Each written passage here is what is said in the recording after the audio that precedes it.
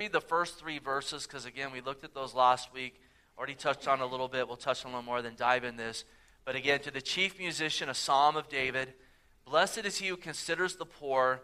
The Lord will deliver him in time of trouble. The Lord will preserve him and keep him alive, and he will be blessed on the earth. You will not deliver him to the will of his enemies. The Lord will strengthen him on his bed of illness. You will sustain him on his sick bed. And again, last week we really looked at what it is and what does it look biblically to consider the poor. I looked at the balance in those things. We looked at the balance of, again, not looking down on anyone as less than us. And we looked at those scriptures in James, where James is writing to the church and talking about if a poor man comes in and a rich man comes in, don't you dare give preferential treatment to that rich man and say to the poor man, go in the back or sit at my feet. You know what? There's no partiality with God. God sees us all the same. Also talked about the fact that everything we have is a gift from God. And let's absolutely not get prideful in that and arrogant in that and look down on others that don't have perhaps as much as we do. Again, we want to be thankful for what we have. You don't need to be ashamed of anything if you have, if you're giving thanks to God for it and you're a good steward of it. I know there's a lot of shaming today that's put on individuals that maybe have had a successful business or have finances, whatever. The only reason you would need to be ashamed of that is if you don't give glory to God and thanks to God and use that properly as the Lord would want you to use that. And so the balance, again, is giving thanks and never taking for granted. Everything we have has been given to us, so let's not act like that's not the case. And to have a consideration to the poor that perhaps, you know what, they're in a place where they have less, that doesn't make them less than us. Considering the poor also, we got into meeting the needs of those in poor. That if we have the means to be able to help others, absolutely, God wants us to do that, to reach out. But the balance is we are not called to enable sin. We are not called to fund laziness. We are not called to fund drug habits. We are not called to fund, whatever it would be, because a lot of times poverty is the result of sin. Absolutely not always the case. Absolutely not always the case. The church of Smyrna was poor, but they were rich. But sometimes it is the case. And sometimes there's other factors involved as well. But in considering the poor, Paul told those in Thessalonica, listen, some of you guys aren't working and you're taking everyone else's food. I got a word from the Holy Ghost for you. If you don't work, you don't eat.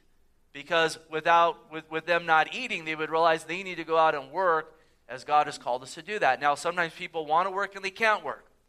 Maybe they can't find a job. Sometimes they want to work and they're not capable of working. That's a whole different category. So we considered all of those things and some more. Again, that's all recorded and so forth. Try to get a really balanced approach of these things.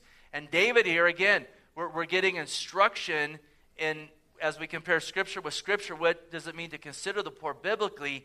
But then David starts reeling off all these promises that come to those who biblically consider the poor. And absolutely are blessings. Listen, when you bless others, in a way, you're blessing the Lord. It's not that God isn't all of us. We are separated from God in our sin. God comes to dwell in us through the Holy Spirit when we put our faith in Him. But absolutely, there are many, many scriptures where the Lord talks about in blessing the poor, we're blessing His heart. And absolutely, you can't outgive God. And David starts reeling off these promises. And he's reeling them off because he's standing in them in the midst of needing these promises right now to come to fruition. Again, the Lord will deliver him out of trouble. Guess what? We're getting into verse 4, and we're going to find out that David was in trouble. Verse 2, he says, the Lord will preserve him and keep him alive. We're going to find out there were people that were trying to kill David. He'll be blessed on the earth. There were many individuals that were cursing David. You will not deliver him to the will of his enemies. We're going to see his enemies had a will to, again, kill him and have his name no longer to be remembered. And then in verse 3, he says, the Lord will strengthen him on his bed of illness. We're going to find on top of all of this, David had a sick soul and perhaps even a sick body because of the predicament that he was in. That was because of his own sin. And then he says, you will sustain him on his sick bed. David was in a place where he was sick. Now, most likely this was written in the time when Absalom was making a move on the throne. And again, as we looked at the Psalms over the summer and the summer before that, we saw there are many Psalms written around that time. You know what? Those things were still the fallout from when David fornicated, or actually committed adultery with Bathsheba, covered that up with a murder. There was great sickness that came upon David as a result of that until he finally confessed it to the Lord. Remember, there was sickness in his bones. And it seems that tonight, as we look at this, you know, those things had passed and David had repented, but his son Absalom, you know what, through a whole series of events, a chain reaction of his body, of his family just really falling into a lot of vile practices, Absalom his son had taken over the kingdom. You know what, he had gathered together a large group, and there was an uprising. And through that, there's these enemies that are wanting to destroy David. And it seems that probably at this point, as we look at 2 Samuel, the physical sickness was gone from David, but we'll see him tonight talking about the sickness in his soul. The sickness. And, you know, how could it not make you sick when you sin grossly like that? You know, God in his grace forgives us when we confess that sin, but then to see the fallout of how it affects everyone around you. And how could he not be sick in his soul, seeing his own son whom he loved, again, rising up against him, and then the people he's with are wanting to kill Absalom, his son, and he wants to spare his son while at the same time putting down what his son is doing. And so much there. But in the midst of all of it, again, David's claiming these promises because he's in a very, very desperate place. So we pick it up in verse 4. He says, I said, Lord, be merciful to me, heal my soul, for I have sinned against you. And again, we see David here crying out in a sick bed, whether it's a physical sick bed or it's a soulish sick bed.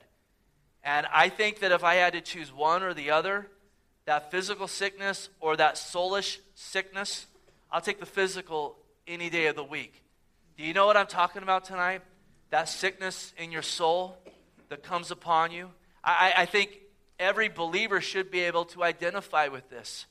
We shouldn't be in a place, you know what, when you know what, as a follower of Christ, where we participate in sin, especially to the degree that David had, and not have a grieving in our heart over that, a brokenness in us, especially when, you know, those things aren't quickly dealt with before the Lord, when they're walked in for a season or 2 seasons or 3 seasons, as was the case with David, and then you start really seeing the ramification of your sin, the chickens, so to speak, coming home to roost and affecting so many people around you. This is why in James it talks about lamenting and weeping over our sin. And absolutely, we know in Christ we're washed, we're forgiven, we're saved by grace. But we're also told in Scripture, as you receive the Lord Jesus Christ, so walk in him. And when we don't walk in him, when we say he's our Lord, but we live as if we are our own Lord, we are going to sin not only against God, we're going to sin against others, we're going to sin against our own soul, and there's a sickness that comes upon us with that. We don't always initially recognize the sickness, but God is so faithful to chastise his own. It's like the prodigal son. He's out partying, and finally he finds himself there amongst those hogs in that pig pen, and he saw a sickness come upon himself. What am I doing here? How did I get here? The servants of my father's house have it better than I have. I've sinned against my father. I want to go and beg for his forgiveness and hope that I could be a servant in his own household. That man on the prodigal had a sick soul, and it was finally when he got in that pig pen that he realized the sickness that he had. He had it the whole while. He was going downhill the whole while. But he was finally, his doctor's office was the pig pen. That's when he finally got the diagnosis. He really saw it. He really saw that his soul was full of a cancer because of his sinful behavior. And that's where David is. He's crying out for the healing of his soul. And I think it's important that we know. Listen, when we sin, when we practice sin, as believers, you know what? people that don't know the Lord, they're dead in their sin. They need to get revived. They need to get life. And I think this applies to them as well. Listen, there's damage that you do to your soul, to your heart, your mind when you walk in rebellion against God. The same's true, though, for a believer. And I just can't encourage you enough, if you're in a place where there's things that you practice that you know that are outside of God's will, and you're practicing those things because there's fleshly enjoyment and so forth, and usually that's the case with sin. It's pleasurable, but remember, it's always only for a season. It's like taking honey into your mouth, but it gets into your stomach and it turns into gravel. What you need to know on top of that, though, you're damaging your soul. Again, in Christ, all things are lawful. Again, we're under grace, right? They're all lawful. We're either forgiven or we're not, but they're not all profitable. And boy, when there are things that are being practiced that go against the Scriptures, things that God has called us to refrain from, and there are all kinds of things the Lord has called us to refrain from as New Testament believers. The moral law that God's called us to walk in, not to save us, but to protect us so we can shine for Him, so that we would walk in Lord Jesus Christ, and so we wouldn't, again, damage our souls. And I think it's important that we know that. When there's things before us, and you know what, we partake in them, or tempted to partake in them, that we remember in partaking of this, I'm going to do damage to my soul, to my person, to who I am. And on the other hand, though, when we draw near to Him, there's healing that comes to our souls. The Bible is a book that talks so much about restoration. It not only talks about forgiveness, washing, but then restoring what the locusts have eaten, renewing us, adding to us, building us up, and so forth. And so I just ask you tonight, in your life, are you in a process, the way that you live, are you living a life that is damaging to your soul? Are you living a life where your soul is getting healed and your mind is being renewed, so on and so forth? And if it's the latter, you need to consider these things before the Lord Jesus Christ. Because again, as we received Him as Lord, now He's called us to walk in Him. And you know what happens when you walk with Him? You walk with the great physician, and the great physician then you're allowing Him to heal you as you walk with Him and to restore you. And we need our minds renewed, do we not? Amen. I mean, this culture we are living in, we come out of the womb and we're subjected to so many ungodly influences. My heart breaks for our youth. You know, you see 8-year-olds running around with smartphones and so forth, and no monitoring of what they're looking at and so forth. I remember when I was even that young, what I wanted to look at, and we kind of had to work to try to look at those things, right? You had to steal something from the store, or dumpster dive, or steal something from your buddy's dad, you know, the Playboy or whatever it is. These kids have it right at their fingertips. And their souls are being destroyed. They really are. With all these different influences. And that's just a minor part of it. So many ungodly voices out there. And in this room, I don't know if we really even understand, you know, how callous we are because of just the culture we've lived in and all the influences we've had upon us. We need healing in our souls. We need renewing of our mind. And again, sin does the opposite, drawing near to Him. And again, listen, it's one thing to struggle with things and bring them before the Lord and wrestle with God like Jacob. It's another thing, though, to willingly invite these things in and walk in them and practice them and make provision of them.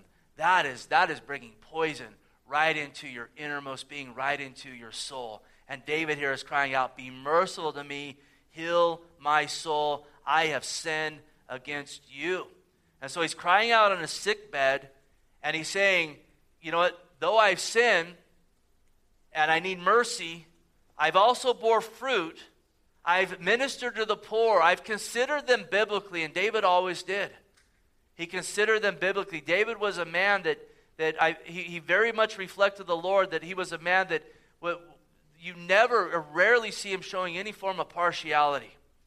This is why he wasn't intimidated by a character like Saul, and he would minister to Saul's crippled grandson, Mephibosheth, who everyone looked at was cursed. And he looked at him through, you know, with eyes like how Jesus looks at us to minister to him. David was very much like that, and he had considered the poor, and it wasn't him proclaiming his own righteousness, But it was him saying, this is evidence of my faith in you. Because you're my Lord, and you considered me in my poverty, in my spiritual poverty. I've considered others. And there's promises that come with that as I've walked with you. So though I am here sick, I'm asking you to come and forgive me of my sin.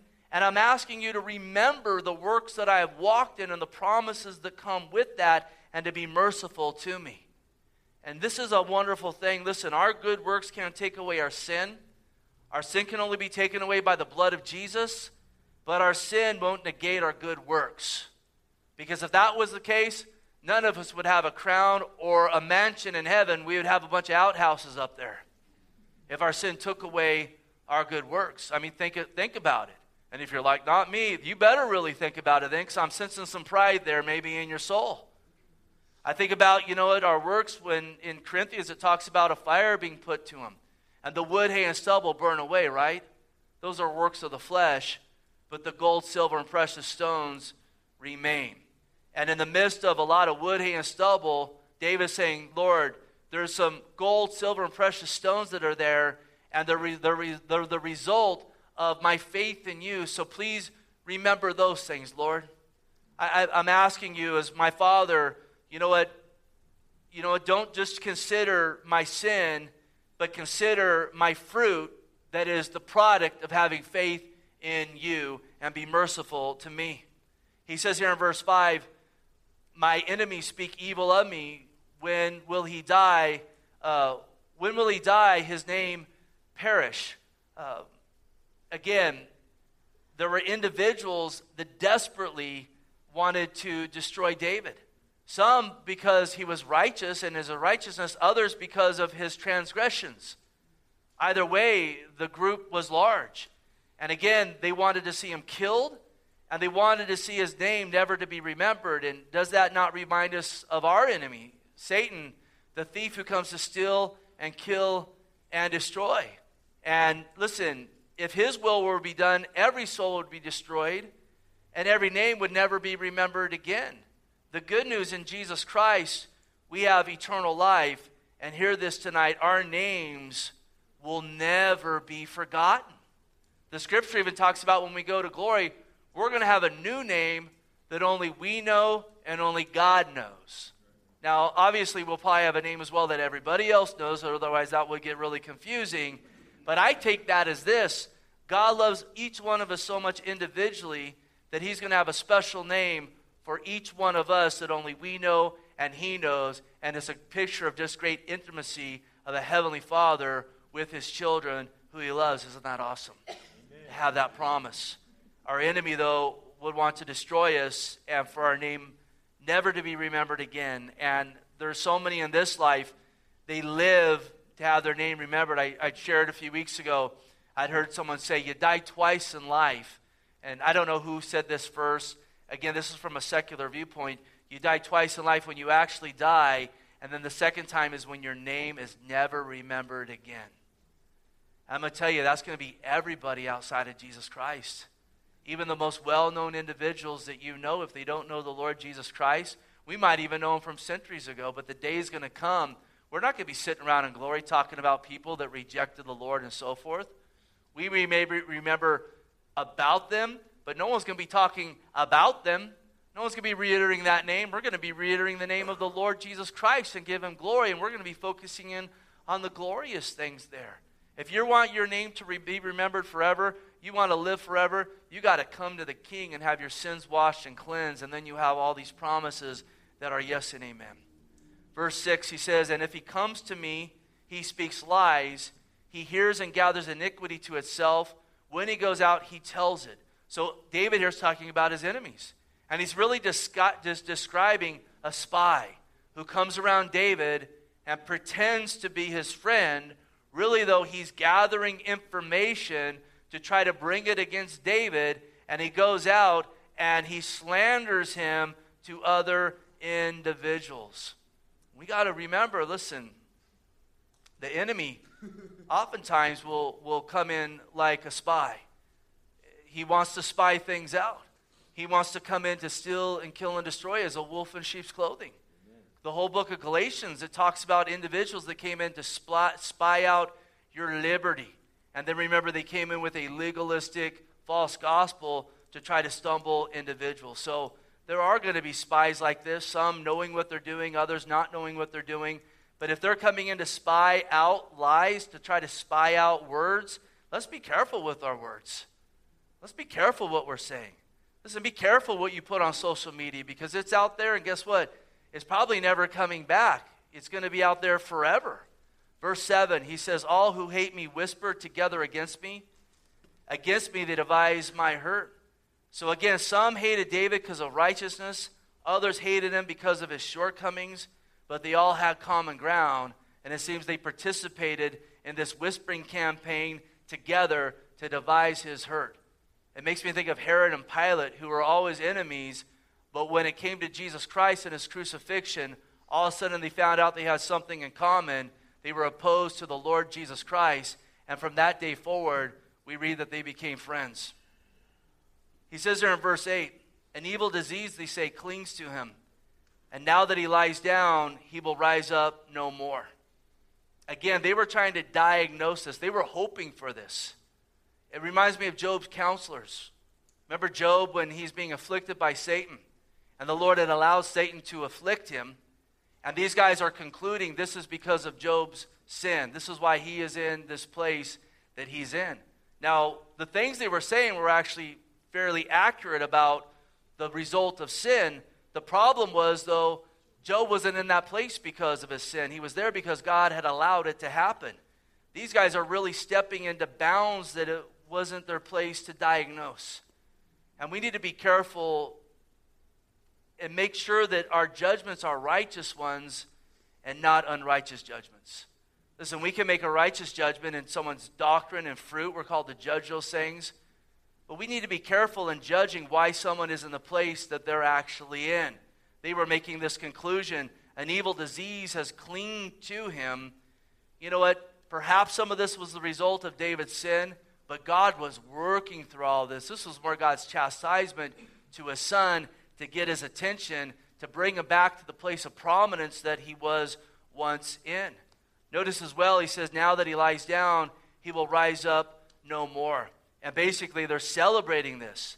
They're looking at David as their enemy, and they're taking great pleasure in the thoughts that, again, he's going to die, an evil disease clings to him, he's going to rise up no more. Let's make sure that we don't walk in that. Listen, the Lord Jesus Christ had many enemies.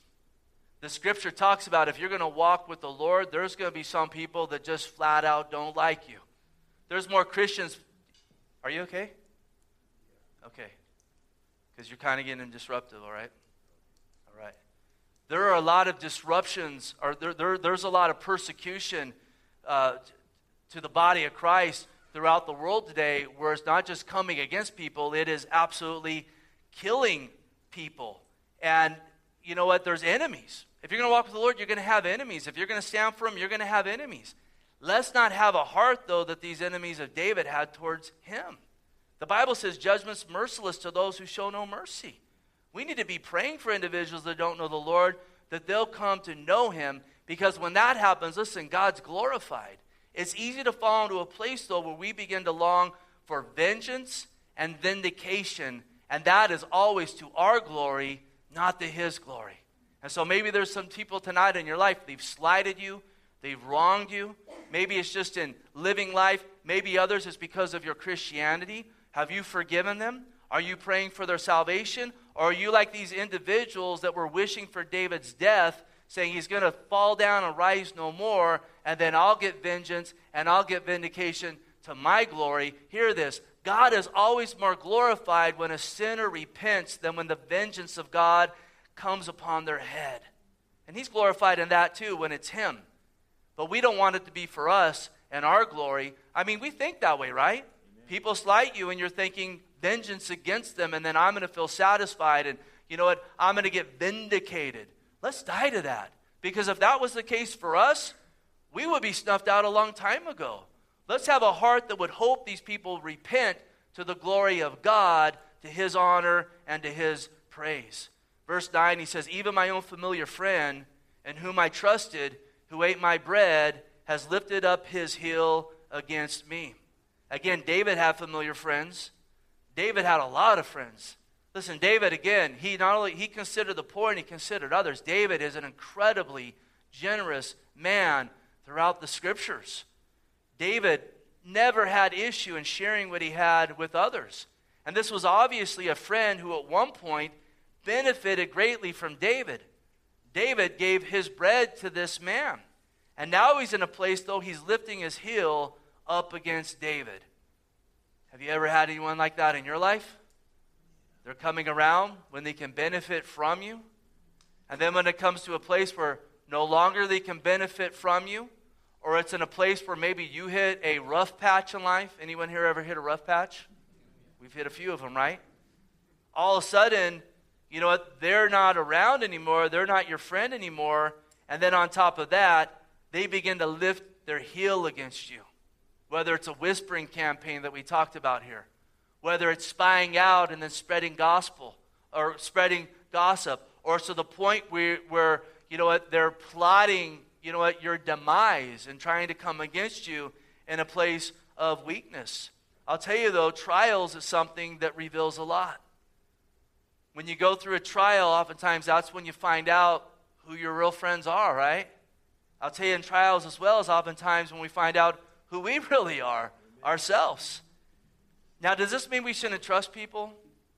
No, it means we need to trust in the Lord, but we need to know that people can fail us. And we also need to know that tonight, if you're in the place where people who were once your friend have betrayed you, you're not the first one for it to happen to. You're not the first one. You won't be the last one. And hear this.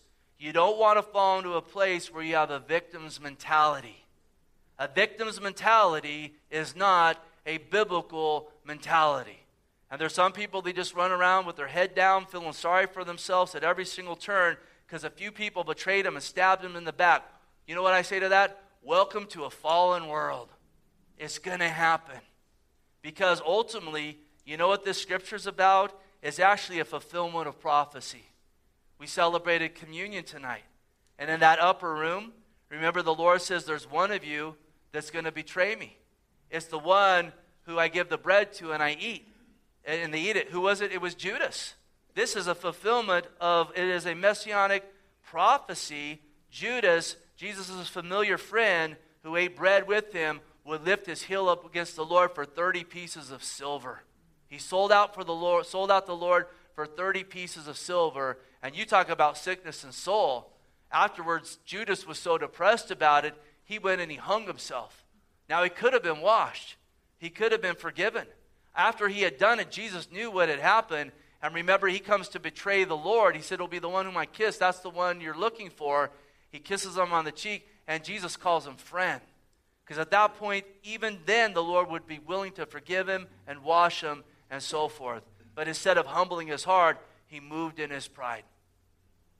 Notice here verse 10, and we're getting close here. He says, but you, O Lord, be merciful to me and raise me up that I may repay them. Now think about this. David's on his back. David's soul is sick. They're plotting against him as enemies. It's not just a few. They're whispering. They're plotting how to destroy him. All this is going on. And he says here in verse 10, but you. And isn't that a glorious thing? Amen. I mean, in this life where we're living in, where we make our own messes, this life where we're living in, where at times there's people plotting against us, as a follower of Christ, we're in the midst of spiritual warfare. Maybe tonight you're in a place such as this or similar to this, or you can relate to this in some way or another because of the hole you feel like you're in, and we can lay it all out, but let's never forget, but you, O Lord. And if it wasn't for but you, O Lord, none of us would have any hope in whatever situation we're in. But you, O Lord, let's remember that. What are you going through tonight? What trial are you going through? What tribulation? What struggle do you have? Listen, don't just focus in on that. Look at that, then bring it to him and say, this is all here, but the Lord is on the throne. And the Lord wants to give mercy. And the Lord wants to raise us up. And the Lord wants to go before us. So let's lay all this stuff down and let's get our eyes upon him, the one who can do something about all this stuff. He is merciful. And he's going to pour out his mercy on any that humble their hearts before him and get real with him. And in that, he will raise us up if we get our eyes upon him. He absolutely takes great pleasure in that. Now notice here, David tacks on, raise me up that I may repay them. And then you're like, aha, that's what I'm looking for. Now I got my vengeance verse here. Don't forget, David was the king of Israel. David was the magistrate. David absolutely was in charge of bringing law and order to the land. This is not the word of God, promoting vigilante behavior. David was the king. These guys had a coup. They were trying to tear apart the kingdom. David says, raise me up, Lord, be merciful to me, so that I as well could be a appointed vessel of you to go and bring order back to the kingdom. Because Romans 13, so many places talk about governing authorities set up by God. They have the sword to be able to bring order where there would be disorder without that order that was appointed by God. Now, does that mean all governments are perfect? No, they're far from it. And does that mean we do everything the government tells us to do? No, if they're asking us to sin, we honor the King of Kings first and foremost over any natural king any day of the week.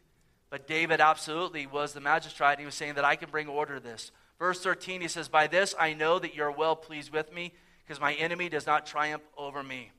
Again, in Christ Jesus, we have victory over our enemies. We have victory over sin, Satan, death, the mentality of the world, hell, even victory over our flesh that wars against our soul.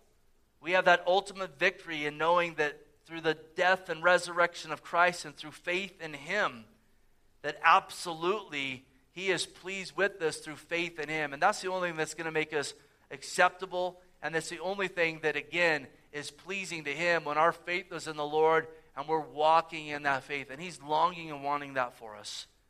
He says in verse 12, As for me, you uphold me in my integrity and set me before your face forever.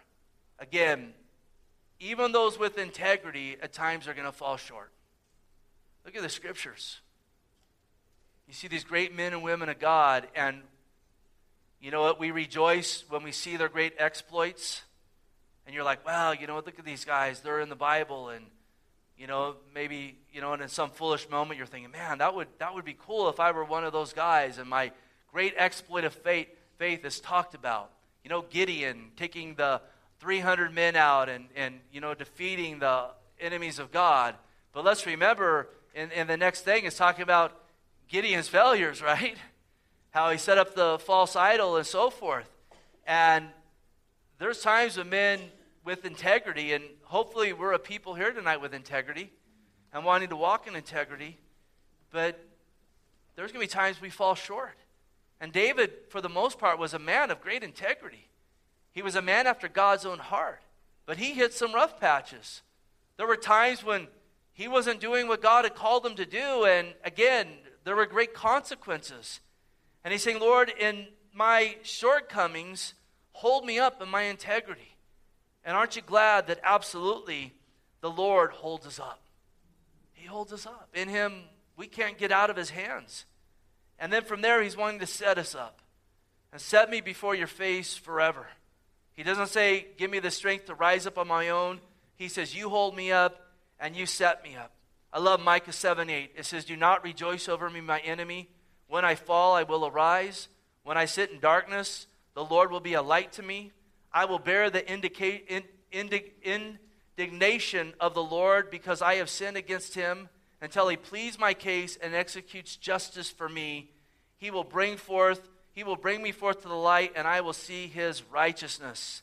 Then she who is my enemy will see, and shame will cover her who said to me, where is the Lord your God? My eye will see her. Now she will be trampled down like mud in the streets. So in other words, Micah's talking here about sitting in the darkness, but God in his faithfulness being a light to us and picking us up. And David's in a place where absolutely his soul's sick. All these things are coming against him. He knows this is in part because of his shortcomings, despite being a man of integrity, but is rejoicing. He says, all this is going on, but God's on the throne. God's even used this to get my eyes back upon him, and he's going to uphold me, and he's going to set me right before him. And that's the faithfulness of our God to each one of us. Finally here, verse 13, he says, "Blessed be the Lord God of Israel, from everlasting to everlasting.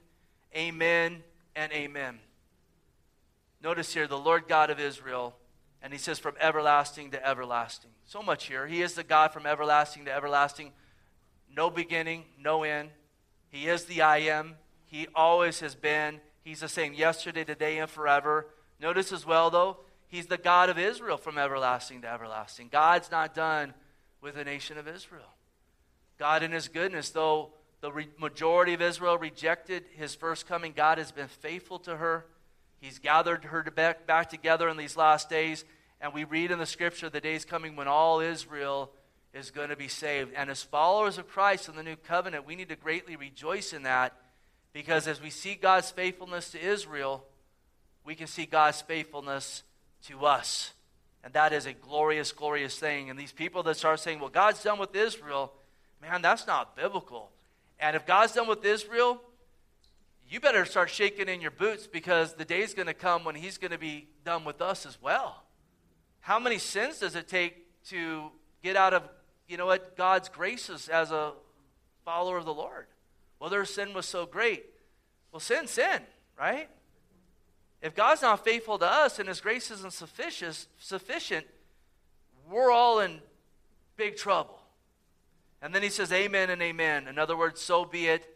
It's the final word, and it's the authority on the matter. And absolutely, God's word absolutely is. Well, Heavenly Father, we praise you tonight. We thank you for your goodness. We thank you for the time in the Psalms here. Lord, let us consider these things, take them to heart. Lord, we thank you for time tonight, God, to partake of the Lord's Supper together. We thank you for your death and resurrection. And listen, tonight, if you haven't called on the name of the Lord, today's the day of salvation. Our sin separates us from him. That might not seem like a big deal to you tonight, but boy, it's going to be a big deal on Judgment Day when you stand before the living God. And that day can come at any time. Life is short. Life is a vapor. It comes and it goes. It's here and it's gone.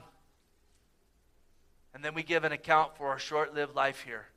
And will you be found judged to the uttermost, under his wrath, or saved to the uttermost under the shed blood of Jesus Christ?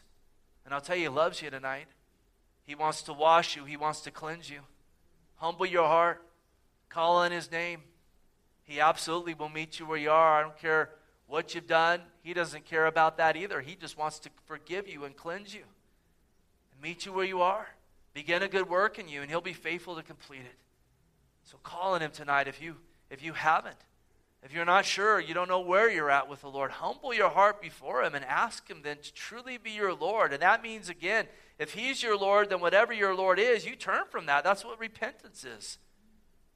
And I'll tell you, for most of us, and really all of us, what that other Lord is our own belly. We just do what we want to do when we want to do it, versus coming to him and asking for forgiveness, for him to be the Lord and Savior of our life, and say, Lord, now I want you to lead my life according to your scriptures, the Spirit of God, and he'll help you. He'll meet you where you're at. He'll begin a work, and he absolutely will complete that work. He'll be faithful to do it. Lord, bless the rest of our evening, our fellowship, our time out here, and so forth. And so we just praise you and thank you. We pray these things in Jesus' name, and we said together, amen.